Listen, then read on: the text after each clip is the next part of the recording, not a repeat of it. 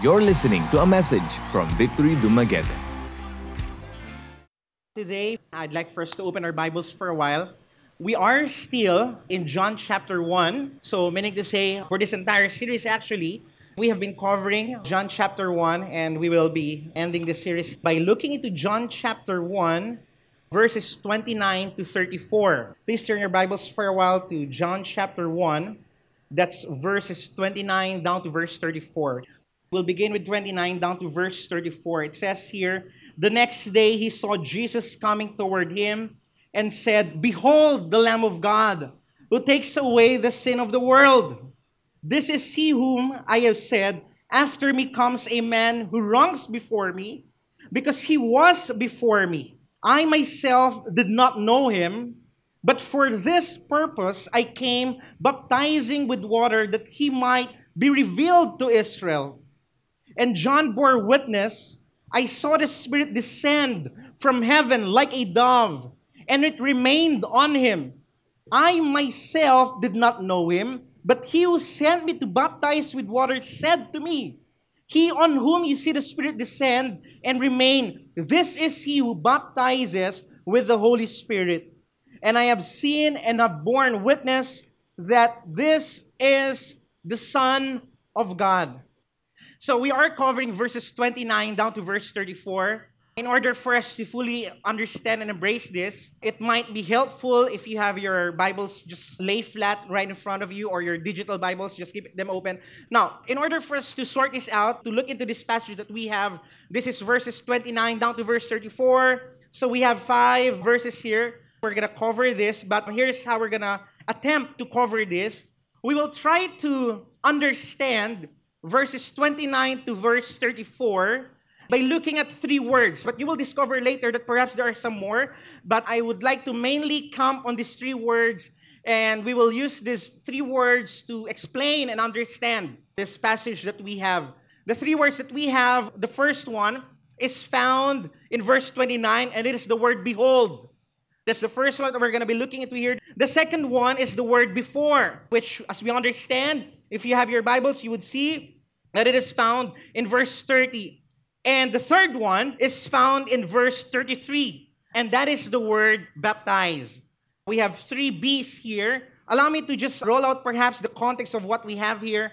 Now, I would assume that many of you students, and even if you're not a student, many of you are on Netflix the past couple of days. What do you think? Is it right? You're watching a lot of shows, watching a lot of movies. I don't know what those movies are, but the reason why I'm asking that, or I'm assuming that you're watching a lot of Netflix, you know how sins are like, right? So, say for instance, you have a sin wherein the antagonist would come in, beat people up and stuff like that. Now, at this junction, I want you to understand this is important. At this junction in John chapter 1, verse 29 to 34, this is actually the first time that Jesus gets or a sin in the scene, S-C-E-N-E, all right? This is the first time that Jesus is seen. This is the first time that he gets in the frame. Prior to this, mind you, and I would assume that you know this, from verses 1 down to verse 28, what we have in those verses are the many descriptions of who Jesus is, isn't it? What's interesting with the book of John is, if you look at the synoptics, if you look at the gospel according to Matthew, Mark, and Luke, they started telling us the story of Christmas, the birth of Jesus in Bethlehem, isn't it? You have the genealogy, and then it starts telling us the story of Christmas. So we love looking into the story of Christmas. What's interesting here is in the book of John, you don't really have the story of Christmas. But it goes further back than just the situation or what happened in Bethlehem. It goes further back to as far as Genesis chapter 1. If you remember, in the beginning was the Word, and the Word was with God. That's how it started. So from verse 1 down to verse 28, you see a lot of descriptions of who Jesus is. But we have not seen Jesus in the frame yet. So this is the first junction that we see him. So what do we have here? We have here John the Baptist. Who was John? John was a prophet. In fact, he was so famous, he was so influential, was so revered, to the point that people start asking, wait a second, are you Elijah? And he was like, no. Are you the prophet? No. So people were thinking or assuming that he was the Messiah. But he was clear in telling everyone, no, no, no, I am not the Messiah. I'm not Elijah. I am simply the voice. Isn't it? That's actually what he said. I'm simply the voice. That's what he was saying. So now, what he was doing was, he was the one who was giving a testimony about this man. About this man. So look at this. Here's what we have. I'd like for you to have this in your mind for a while. John the Baptist was a baptizer. So what was he doing? He was baptizing.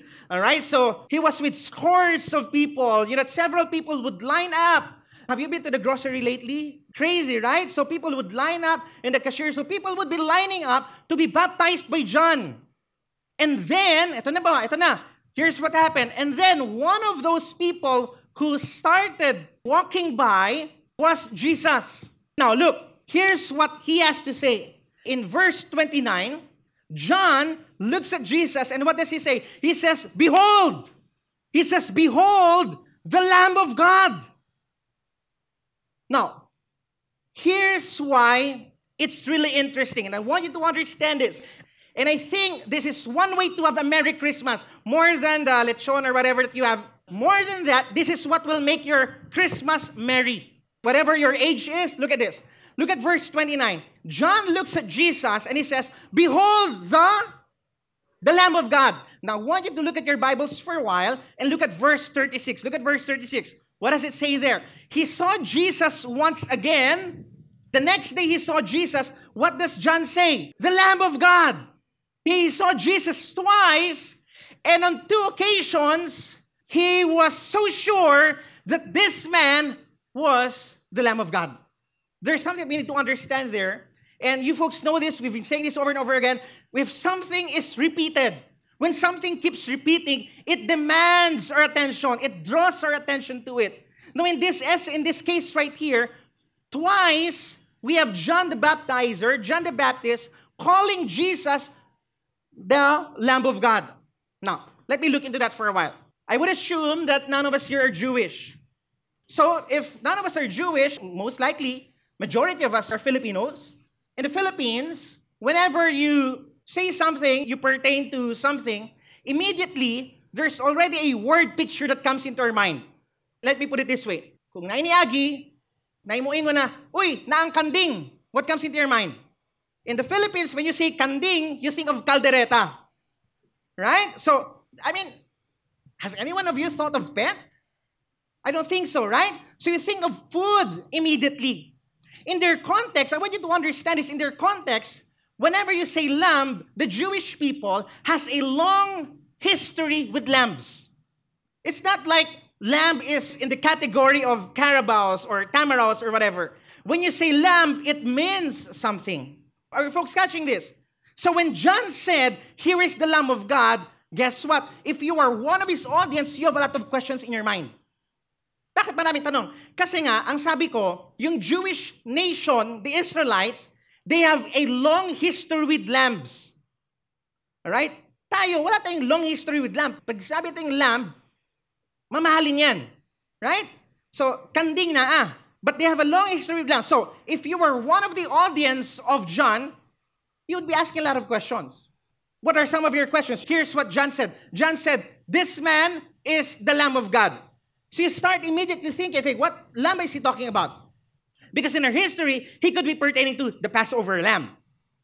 He could be talking about the scapegoat, which ideally is still a lamb in Leviticus chapter 16. He could be talking about the gentle lamb in Jeremiah chapter 11. He could be talking about the lamb in Genesis. He could be talking about the warrior lamb. So there are just so many lambs. All right? And I want you to understand, John has a reputation. He was revered. So whatever he says has some weight. It's not like one of our friends that, when he says something, parang we just dismiss him because, he just keeps saying so many things. But here, you're talking about someone who has the integrity. So every time he says something, people start wondering what the meaning of that is. Who says, this man is the Lamb of God. So let's try to understand it for a while. So the first question is, all right, he is the Lamb of God. But what kind of lamb? Which lamb? Perhaps those are the questions that were running in the mind of the audience of John. Now, scholars would say, the average height of Filipino men, perhaps is 5'7", 5'10", is just too tall. Right? So, now, if you compare Filipinos and Jewish people, of course, Jewish people are taller. But scholars found out when they did some studies that during their time, Mediterranean men, their height was 5'1" to 5'5". So not as tall as they are right now. My point is, this is an ordinary Mediterranean guy who was walking by, and then suddenly John calls him the Lamb of God. There's nothing impressive about it. Is there anything impressive about Jesus during that time if you look at his resume? Listen, I want you to understand this. His only resume is himself. Not his birthplace, not where he grew up, not his father. His resume, his best resume, is himself, as we understand. So, here's an ordinary guy walking by, and John calls him the Lamb of God. Now, I want you to use your imagination for a while. Imagine that you're one of the audience of John. What would you be thinking? You're Jewish, you have a long history with lambs. So, John says, this man is the Lamb of God. What are you thinking? You'd immediately think that this man is bound to be sacrificed. Because lambs are for sacrifice. So, it's not like they don't believe John. It's just that they want to understand more. What is this guy talking about? What is this guy talking about? So, let's try to look into this for a while. When he says lamb, that's in verse 20. And here's what's interesting. He mentions, or he pertains rather, to Jesus as the Lamb of God. How many times? Twice, isn't it? Now, here's what's interesting. I want you to understand that the Jewish people were anticipating the Messiah. They were anticipating the Messiah. So, if they were anticipating the Messiah, don't you think that John could have said, hey, folks, behold, there's the Lion of the tribe of Judah. Right? He could have said something like that. Because true enough, Jesus, don't you think that Jesus is the triumphant king? Is Jesus the triumphant king? Does Jesus reign over the entire cosmos? Come on now. Is Jesus the Lord of Lords and the King of Kings? He is. So why give that name or that title that he is the Lamb of God more than saying that there's a triumphant king, the Lion of the tribe of Judah? He didn't mention those things, but instead he stick with the script that God has given him, that this man is the Lamb of God. That this man is the Lamb of God. First and foremost, that imagery should stick to our mind, that Jesus is the Lamb of God. To do what? To do what? Over and over again, like what I said, they have a long history with lambs, and over again, they have lambs to what? To cover, to atone for their sin as a nation. But what does John say? Behold the Lamb of God, who what? Come on now, who? Read this with me. Who takes away the sin of the world. So now John starts proclaiming that this man, this Lamb of God, is going to take away the sin, not just of Israel, but the sin even of the entire Gentile world. The sin of the entire Gentile world. I'm looking into this and I realize that it's actually true. If you read your Bibles, you look into the story of Jesus. You have your Christmas devos. You've had your Noche Buena Christmas devo perhaps last night. At the end of the day, I want you to understand is that we have to realize that it is meant to be read backwards. In a sense that we're meant to understand who Jesus is always in light of the cross. Let me put it this way. Every time you start talking about the baby in the manger, you always have to end up with the man on the cross. Catch it? Because you don't just talk about a cute story, you talk about a grand accomplishment that the triumphant king has done for each and every one of us. So in this sense right here, was talking about who Jesus is. Now that's interesting. In our devotion, my wife and I, we've looked into Matthew chapter 16, and we've looked into that question. Who do people say I am? I mean, Jesus was talking to his disciples, and there were a lot of opinions about Jesus. Now, let me ask this question. Don't you think that there are a lot of opinions about Jesus in our generation right now? In the States, even in North America, people have a lot of opinions about the Lord Jesus Christ. So, let's try to borrow that question and start asking that to every single one of us here today. Who do people say I am? Whenever you start talking about Jesus Christ. Now, who do you say I am according to Jesus? I'm asking that because I'd like for us to understand that when John said, behold the Lamb of God, who is to take away the sins of the world, what he was trying to say is this: the chief work of Christ is to take away our sin. Who among here are grateful that the Lord has forgiven you? That's the story of Christmas. That's what Christmas is about. You know, Stephen Nichols, he has this book wherein he starts looking into the difference or the dangerous trend that's happening in churches right now. And some of you perhaps subscribe to this. He says, a lot of people are embracing a cultural Jesus more than a biblical Jesus. So ibig sabihin, he was like saying, so what are these cultural Jesus? Oh, we have a therapeutic Jesus. A Jesus who's always your best friend. I mean, those things are right. If you remember, Moses was called a friend of God, isn't it? But you don't end there. We have to understand who Jesus is in light of what the Word says who is. The biblical Jesus is what we ought to be embracing. So first, among the many things that we can learn about Jesus is, He is the Lamb of God who is to take away the sin of the world. Amen. This is the very first thing that we need to understand. The very chief work of the God that we worship. Then look at this. It says here, that's the first one. Let me go to the next one. Look at this. It says here, after me, he says in verse 30, after me comes a man who ranks before me. That's quite interesting. He says, after me is someone who's ranked before me. Catch it? Because he was before me. So that's the second one, the second thing that I'd like for us to cover here, and that is the word before. This is actually the third time that John the Baptist has made clear that he's going to take a back seat to Jesus. Look at verse 15. It says here, John bore witness about him and cried out, this was he of whom I said, he who comes after me ranks before me. Look at verse 27. He who comes after me, the strap of whose sandal I am not worthy to untie.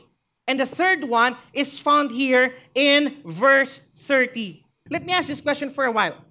At this junction, this specific junction in verse 29 to 34, who's more popular, John or Jesus? Come on now. At this junction in this story, who's more popular, Jesus or John? John. Who's more influential, Jesus or John? Who has more likes, more following, Jesus or John? John. All right? John. So, look at this. Well, I think, if you ask me, this is one way to celebrate Christmas. Always think it's not about you. He has a huge following. People like him. People line up to be baptized by him. And he was like, all right, I have to step aside because this is the guy. So in essence, what he was actually saying, if you look at the verses here, he says, everything that I was doing, look at this, but for this purpose, from verse 1, for this purpose, meaning his ministry, his baptism, everything that I am doing as John the Baptist actually point to Christ. Yung pagbaptize ko, sign lang yan. Ito yung substance. This baptizing with water, this is just a sign. Every single thing that we're doing, it points to Him. You know what it reminds me? It reminds me that true enough, a fruitful, effective ministry should point people to Christ. When we disciple people, we don't disciple them in values that we embrace. We disciple them in God's Word. We point them to Christ. At the end of the day, hindi tayo bida kasi true enough, wala naman tayong ambag sa salvation natin. So John was like, I'm stepping aside. Because this man is the very person to whom we have to what? Align all our lives with. He says, this Jesus is the Lamb of God. Interesting. Just in John chapter 1, we've looked into the different facets or description or exaltation remarks about who Jesus is. That Jesus is the Word, Jesus is the life, Jesus is the light. Come on now, He's the Logos. He gives truth and grace. He is the very Son of God. There are so many things about Jesus. But you folks understand that John didn't have the Bible that we have right now. Tayo, binabasa natin yan sa John chapter 1. But for John, it was revealed to him by God Himself. By the way, is John and Jesus, were they related? They were related. Imagine this, you're looking at your cousin and you know this person, and then for some reason, God tells you that this is actually His son, His beloved son. For some reason, He had a revelation that this is the external, pre-existent Word made flesh. So he starts telling twice everyone, hey, wait a second. You guys love me, fine. You guys want to be baptized by me, fine. But there's something more impressive than what I'm doing. That man is impressive. He is the Lamb of God, so behold the Lamb of God. No wonder, because He is the Alpha and the Omega. He is the first and the last, amen. Does not excite you. The very Lamb of God. In fact, I like it when people ask Him, ikaw ba si Elijah? Alam niyo, minsan tayo, pabida tayo. Ganun ba tayo minsan? Alright, we want to take credit for ourselves. But for John, we can learn a lot of, perhaps, character and leadership lessons from John. People ask, are you Elijah? No. Are you the prophet? No. Are you the Messiah? No. Who are you? I am the voice. That's interesting because he says, when he said the voice, he was actually quoting from Isaiah chapter 40. What does Isaiah chapter 40 says? A voice crying in the wilderness, isn't it? Prepare the way for whom? Prepare the way for the Lord. So if He is the voice, who is the Lord? Are you folks following? If John is the voice, who is the Lord? Jesus Himself. You're talking about Yahweh Himself. So I don't know with you, but one of the things that has been very formative for me as a Christian, as a preacher, is biblical theology. Wherein you see how everything connects to each other. You see how Genesis connects to the book of Galatians and all of these things. Imagine the excitement of John with all his beard and animal skin. He was putting the pieces together. He was puzzling everything together. Oh, no wonder this is said in Ezekiel. No wonder this is said in Isaiah. It points to my cousin. So he starts telling everyone, here is the Lamb of God who is to take away the sin of the world. John the Baptist, I would say, is smart in the sense that he knows who matters and he knows what counts. And it doesn't matter if he doesn't get the accolade anymore. Because guess what? His followers actually left him for Jesus. Alright? Pag kayo, iniwan kayo ng mga dinidisciple nyo, what will you say? Parang, you feel betrayed. It hurts because you feel like your disciples left you. For John the Baptist, for men, this is a picture of an effective ministry because they're now following Christ. Effective in the sense that I pointed them to Christ and they're all now following Christ. Look at verse 31. This is interesting. In verse 31, it says here, I myself did not know Him. So I was asking you a while ago, is John and Jesus related? They knew each other. How come he was saying, I myself did not know Him? Can we empathize with John for a while? Let's empathize with John. Imagine this. You see Jesus and God tells you, God reveals to you, this is the Lamb of God. So imagine your childhood. Bantugra, katong siya ang taya sa tagu-taguan. Nakikita ko kahit nakatago sa bukod ng wall. Bantugra, paspas mo dagan to. If I were John, I would think that way. He's having all of this realization and he says, I actually do not know Him until His baptism. Until this very junction right here. Now this is interesting because he was saying all of this ministry I'm doing, it actually all points to Christ. Now look at this. I myself did not know Him, but for this purpose I came baptizing with water that He might be revealed to Israel. Now, what was happening here? I want us to immerse ourselves with a story. What was the picture here? What was the ministry of John the Baptist? He was baptizing. You know what's interesting? Who among you have heard a lot of stories or preachings about the birth of Christ? Who among you have heard a lot of preachings about the crucifixion of Christ? About the resurrection? We've heard a lot of stories about the crucifixion, the birth of Christ, the resurrection of Christ, even the ascension of Christ. We've heard a lot of stories about the appropriation in the letters of Paul, the appropriation of the works of Christ. But guess what? We have not heard too many preachings about the baptism of Jesus. There's not too many out there. And I realized that, wait a second. The reason why the next beast baptized, because I realized this is integral and this is important.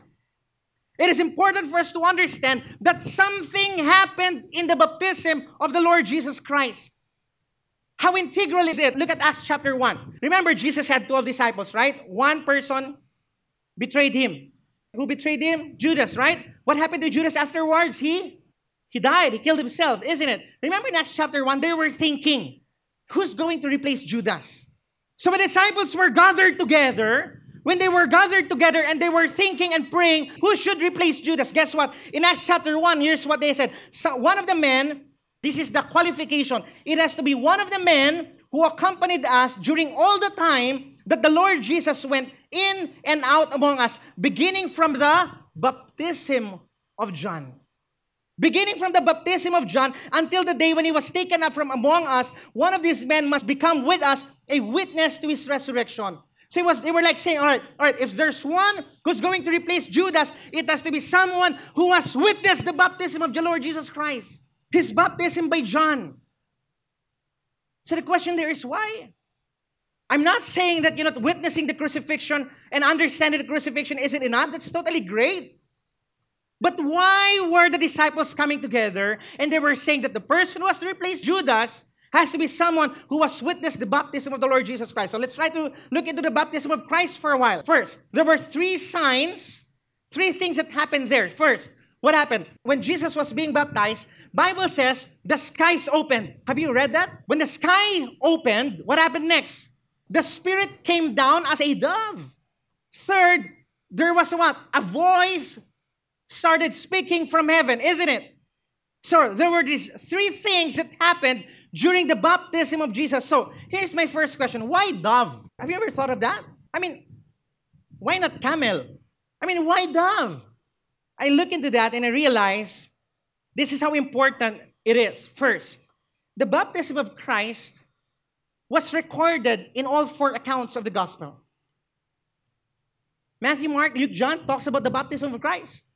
And these are the events that happened. So the Bible says the Spirit came down in the form of a dove. Why dove? 3 things that I'd like first to understand. First, in the first century, Jewish people in the first century understand the nation of Israel as a dove. So they were likened to a dove. All right? In a sense. The next one is, scholars would say that the reason why it was in the form of a dove is in reference to Noah's dove. You folks remember that story? Remember when Noah released a dove? It went back and that's when he realized that the Lord has actually saved them. The land is drying up and they're saved as a family, isn't it? The third one, if you remember this, in Genesis chapter 1, it says there that the Spirit of the Lord was hovering over the face of the earth, isn't it? So, if you ask me now, which is which, it could actually be these 3 possibilities. These 3 possibilities, in essence, and I want you to catch this, in essence, here's what we have. They are all suggesting what's the common denominator between the story of Noah, Genesis chapter 1, the Spirit of God hovering on the face of the earth, and Israel being likened to a dove. What's the common denominator there? It's a picture of what? Of newness. It's a picture of newness. Remember, last Sunday, in essence, Jesus was saying, there's no need for Jacob's ladder anymore. I am the ladder. I am the new Bethel. So at this junction right here, he was basically telling everyone, when he was baptized and the Spirit of the Lord descended upon him in the form of a dove, it was signifying to everyone that this man right here is the new Israel. He is the new Noah to save the world in sin, and he is the new Adam, as we understand, ushering in a new creation. So in essence, we have to understand the baptism of the Lord Jesus Christ, but it gives us a picture of the newness that he brings into our lives. No wonder Jesus says, behold, I make all things new.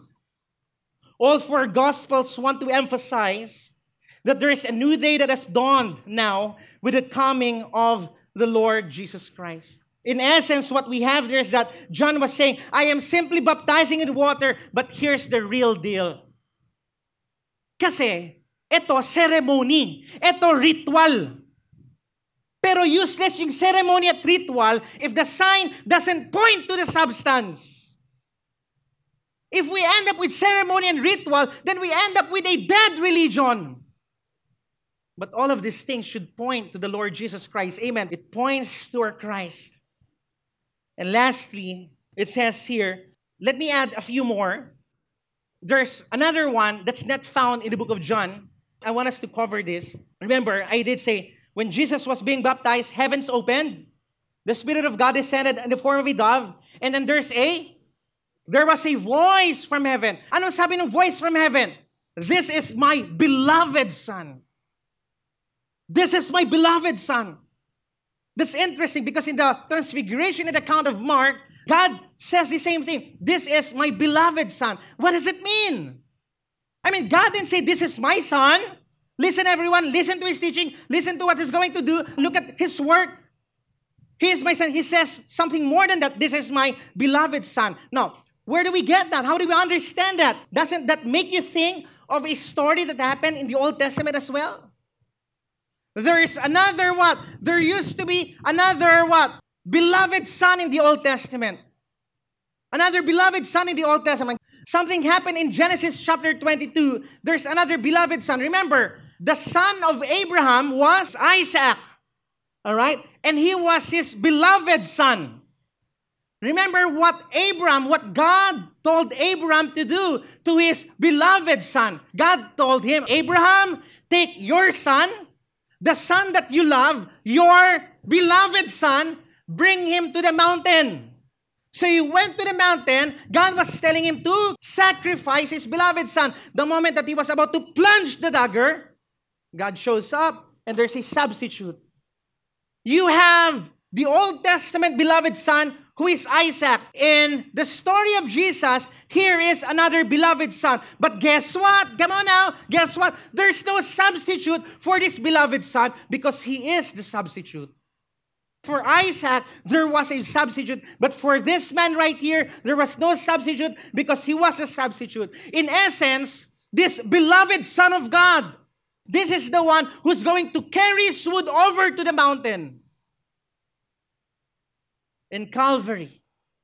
And he will be crucified, and there will be no one to take his place because he is the one who took our place. There's no substitute because he is the substitute. No one to take his place because he took your place. And lastly, I want to end with this. John chapter 20, verse 30 to 31. The culmination of all of this.